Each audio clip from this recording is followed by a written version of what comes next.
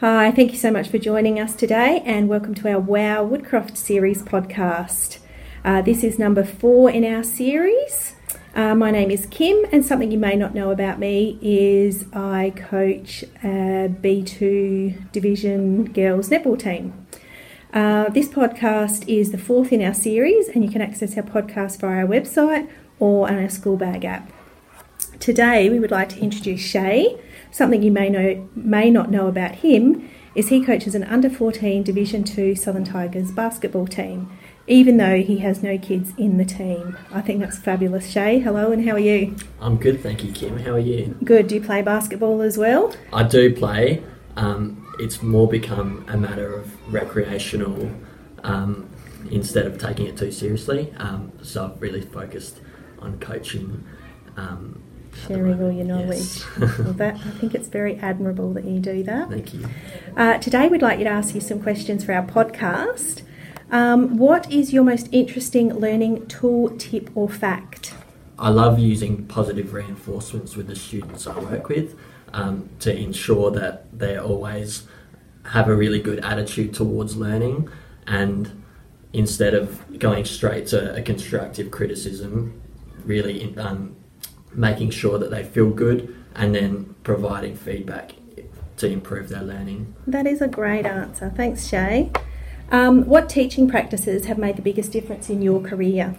Without a doubt, relationships, and firstly building a relationship with a student. I remember at university, lecturers would always say and stress the importance of firstly forming a relationship with a student, and then you can go straight into teaching them. Yep, totally agree. Very good tip. Now, if you weren't an educator, what do you think you would be? I would be a politician.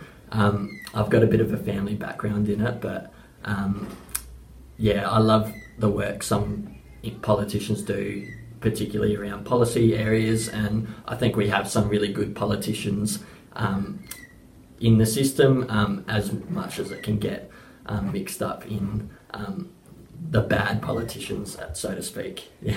I think you would make a great politician. Thank you. After a few conversations we've had, it'd be good. But I'm glad you're in education as well. Thank you so much. We really appreciate you talking to us today, and it was certainly a nice insight into what sort of educator you are. Yes, thank you.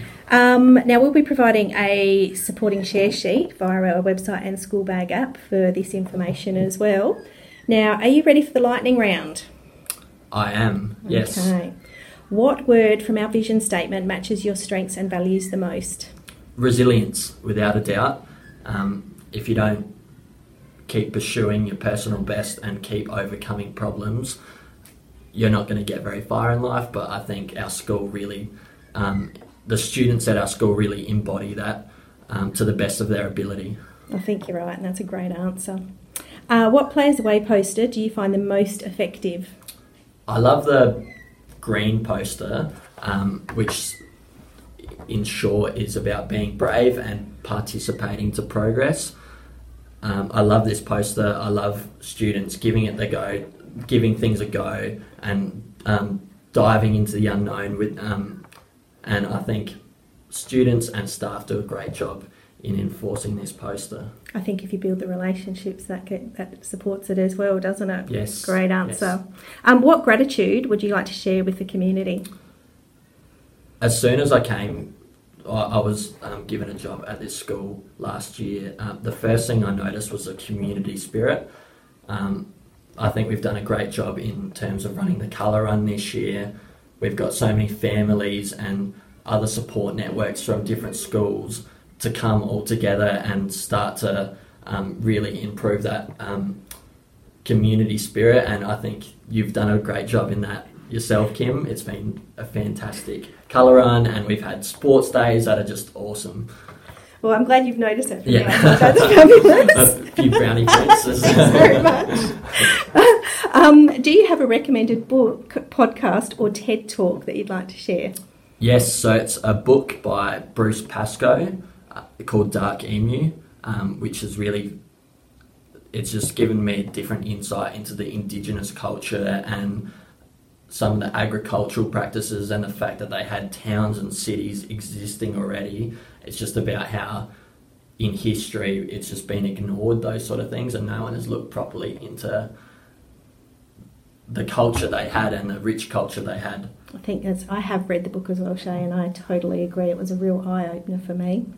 Thank you very much for joining us. This has been our WowWoodcroft podcast, and this is number 4 in the series. We hope you've enjoyed it, and thank you so much for joining us, Shay. Thanks for having me, Kim. Thank you.